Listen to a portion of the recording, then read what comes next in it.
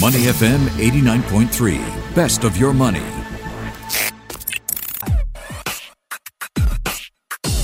Money and Me on Your Money, only on Money FM 89.3.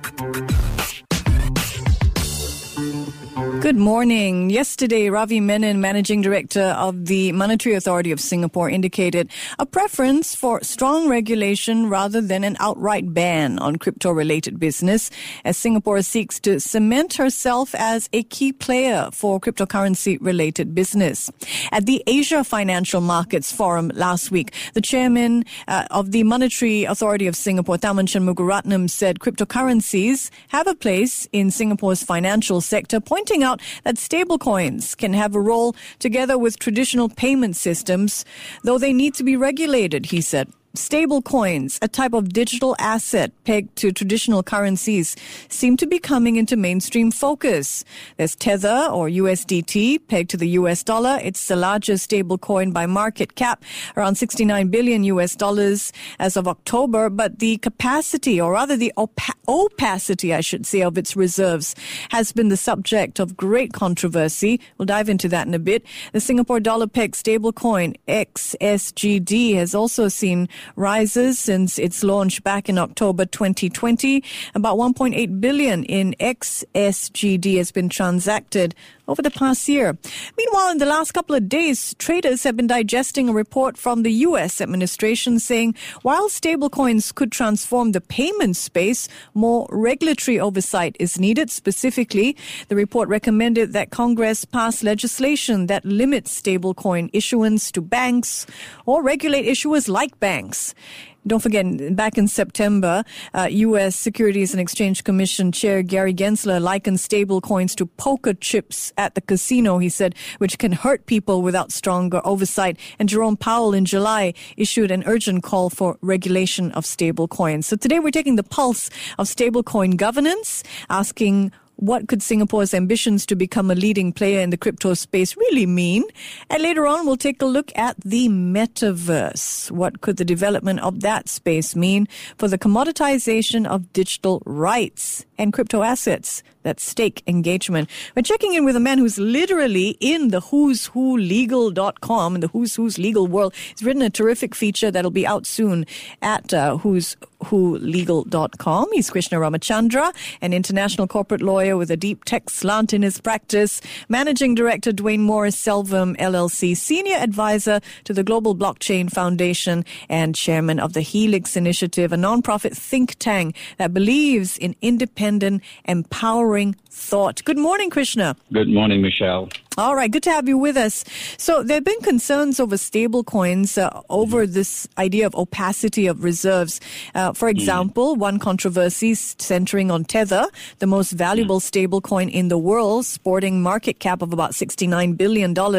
Critics asking, is Tether tethered to anything? Who has seen its billions that Tether claims is its reserves? So are stable coins moving, in your opinion, from the obscure corner of the cryptoverse to the center of it? Pretty much so. The stable coins are an integral part of the entire universe of cryptocurrency trading as we see it at the moment. And it's important because, if you look at the thesis behind a stable coin is effectively to ensure that, let's assume you bought a few thousand Shibas Shiba Inus for $1,000, and it just went on a fantastic rise, and by the evening you have made $8,000, and you were just not sure if it's going to collapse the following day, and so what you would do is you would convert your Shibus into a stable coin, right?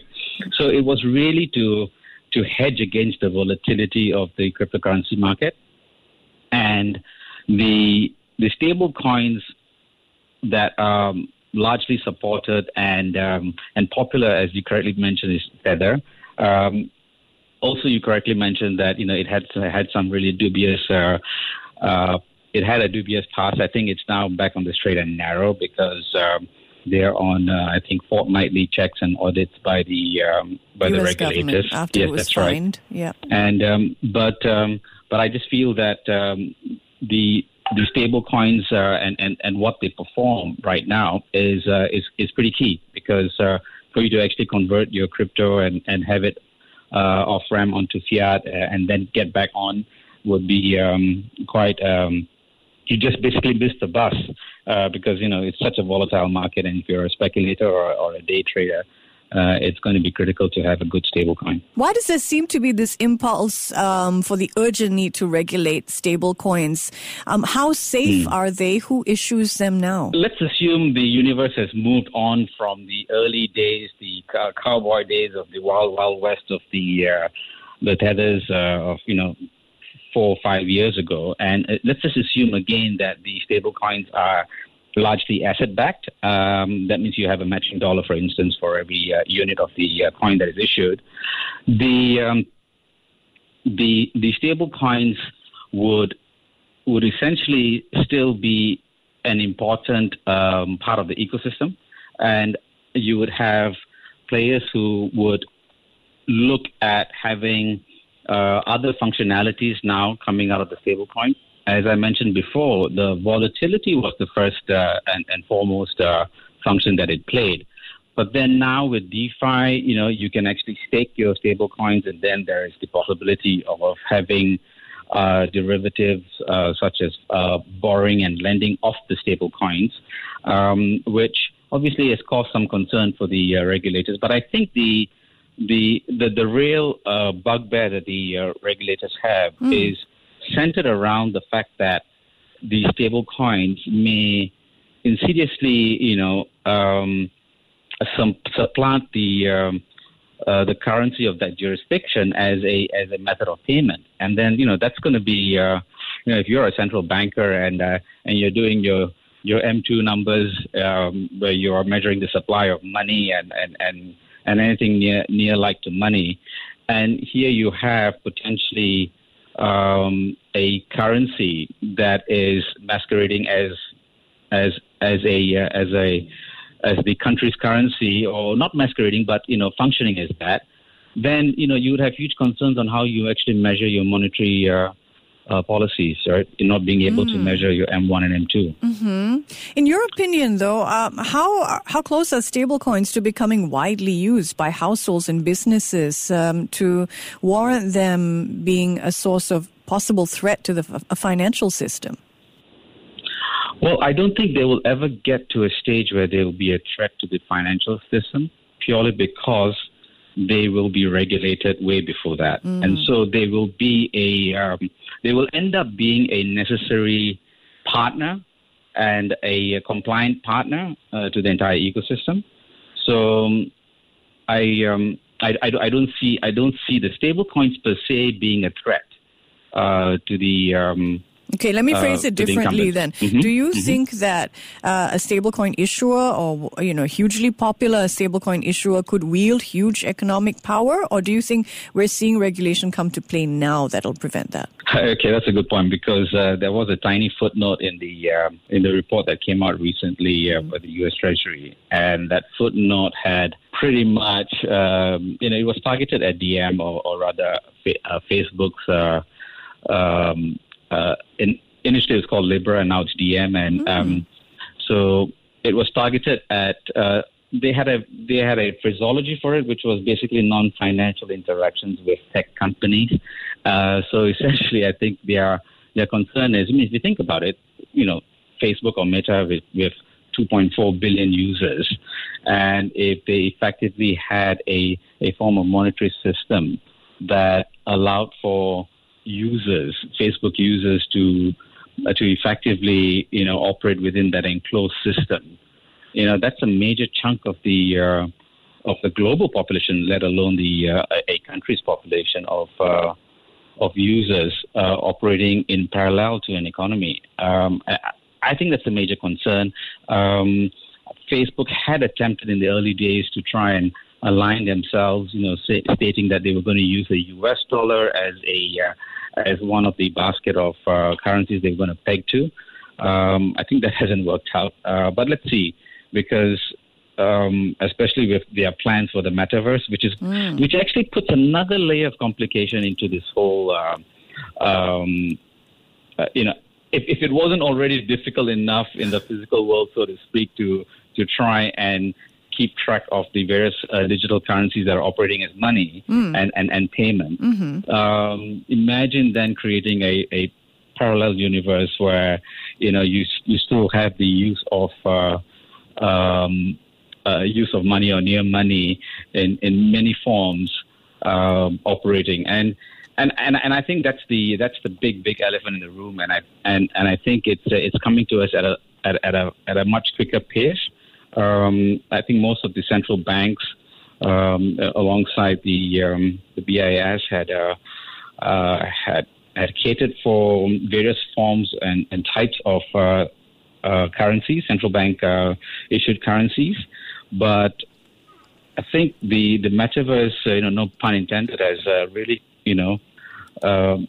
put things right up to another universe of issues for them to consider, because I think mapping the velocity of money within the metaverse is going to be pretty difficult, because you'll have effectively another operating system on top of the so-called physical world operating system. Yeah, that's interesting. And we're going to pick up on that in a while, how Facebook doesn't seem to be making its own token the centerpiece of its digital payment strategy. And, in essence, it's pivoted to this idea of the metaverse and supporting existing, perhaps, stable coins. But before we leave the topic of stable coins, I just want to clarify one thing. I mean, prior to this, we heard so much about CBDCs. Now, what is the difference between a CBDC and a stable coin? Actually, they are pretty different in the sense that one is just issued by the central bank, and not to say that you don't have a central bank that can issue that wouldn't be able to issue a stable coin, but the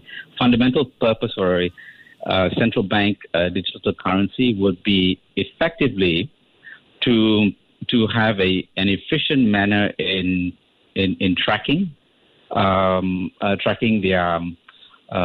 their money supply and how money gets churned, if you like, within the economy, and you're able to do various sorts of programming onto the currency as well. There's an accounts-based system. There's also if you like, a synthetic and hybrid form where it doesn't go through the traditional route of central banks to commercial banks, but directly to the retailers. So when you have these digital banking licenses being given out to big corporates, effectively what you're seeing is the introduction of new players, if you like, to the monetary system, because it's quite clever, because the central bank effectively would have the likes of Grab, for instance, to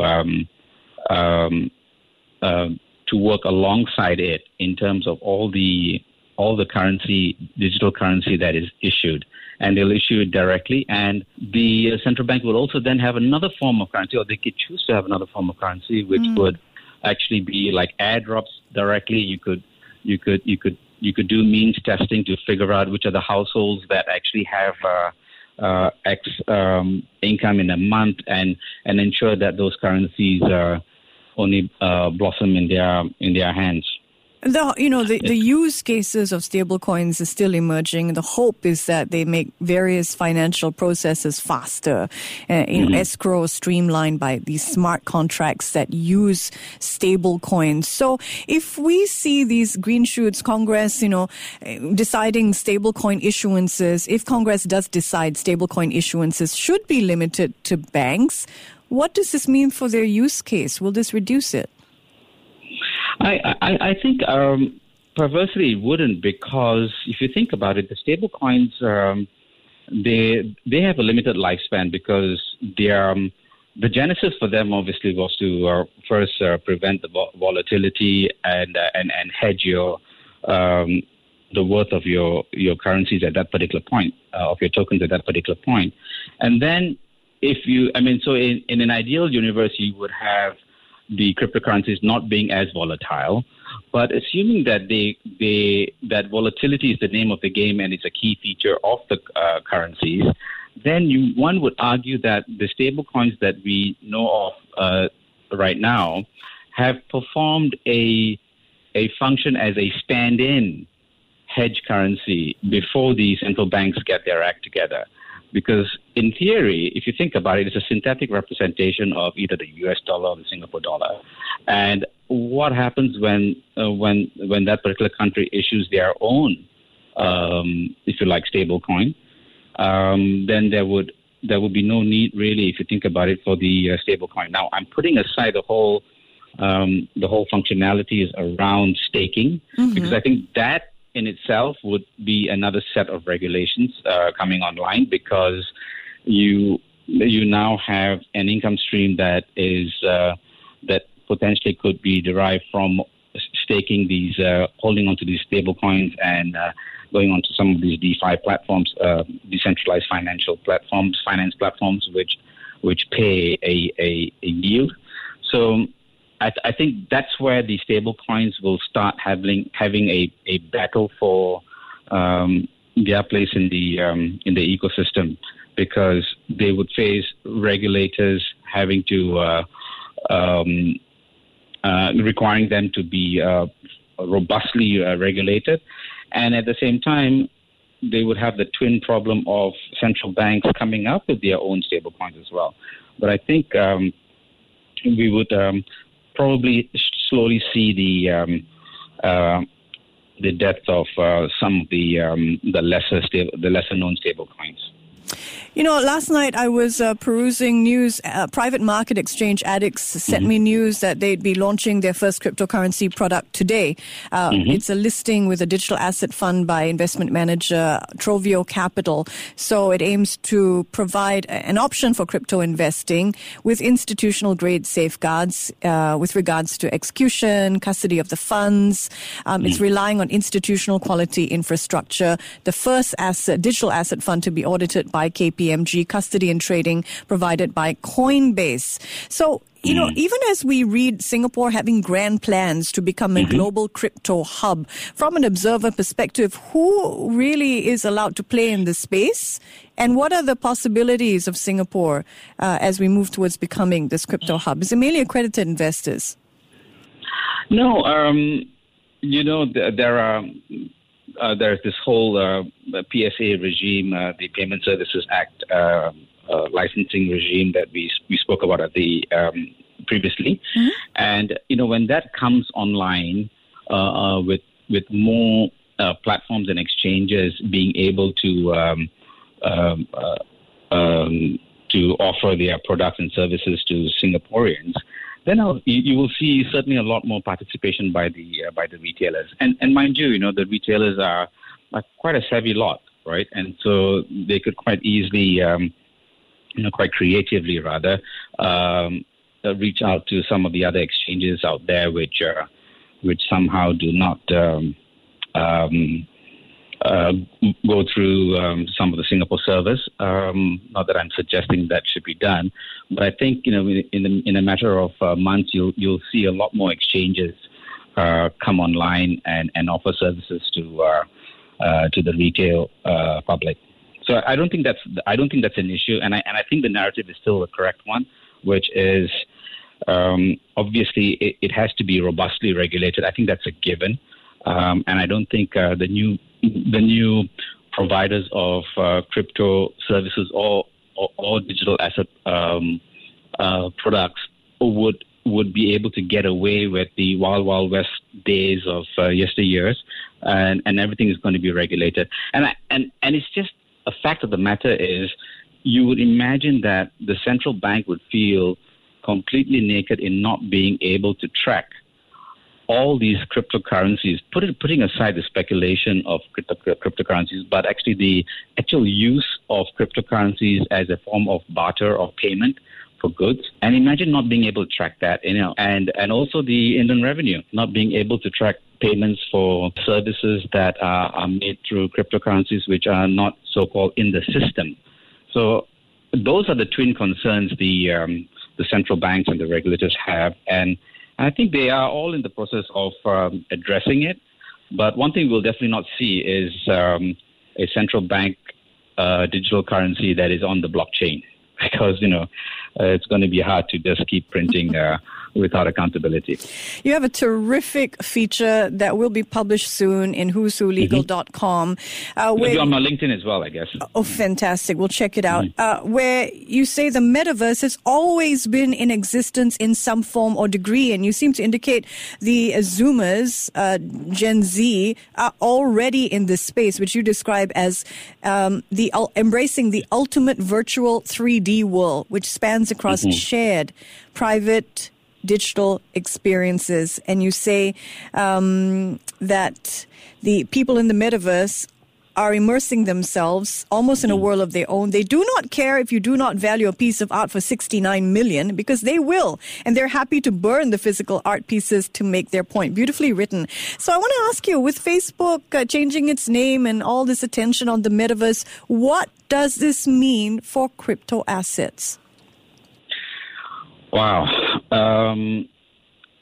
Well, first off, if you are listening in and you haven't gotten yourself into this space, I would strongly urge you to just start doing some basic readings. The good thing is you can kind of almost bypass what's happened in the last 10 years and go straight into what's going to happen in the metaverse, and effectively try and focus onto those cryptocurrencies or those projects that effectively link the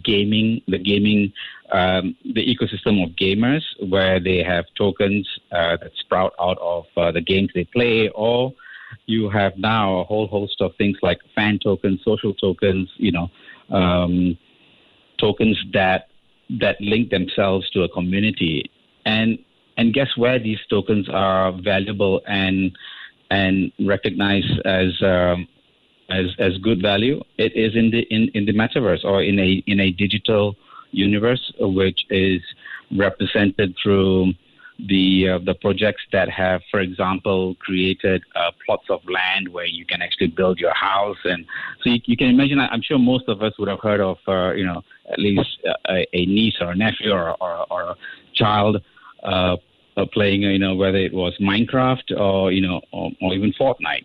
And how the Zoomers are just completely enthralled in this whole process of building a community and building their own homes. And if you think about it, right, with overpopulation and the social divide even getting greater, it's a form of escapism as well. I had made reference in an earlier article to Ready Player One, and I thought Ready Player One is like years away, but I think it's already on our doorstep. And if you think about the narrative that even Xi Jinping has mentioned about, creating not only a common prosperity amongst its citizens, but the fear that Tanping, or rather the concept of like lying back and just relaxing and taking things easy, that all kind of sprouts from the relatively docile, sedentary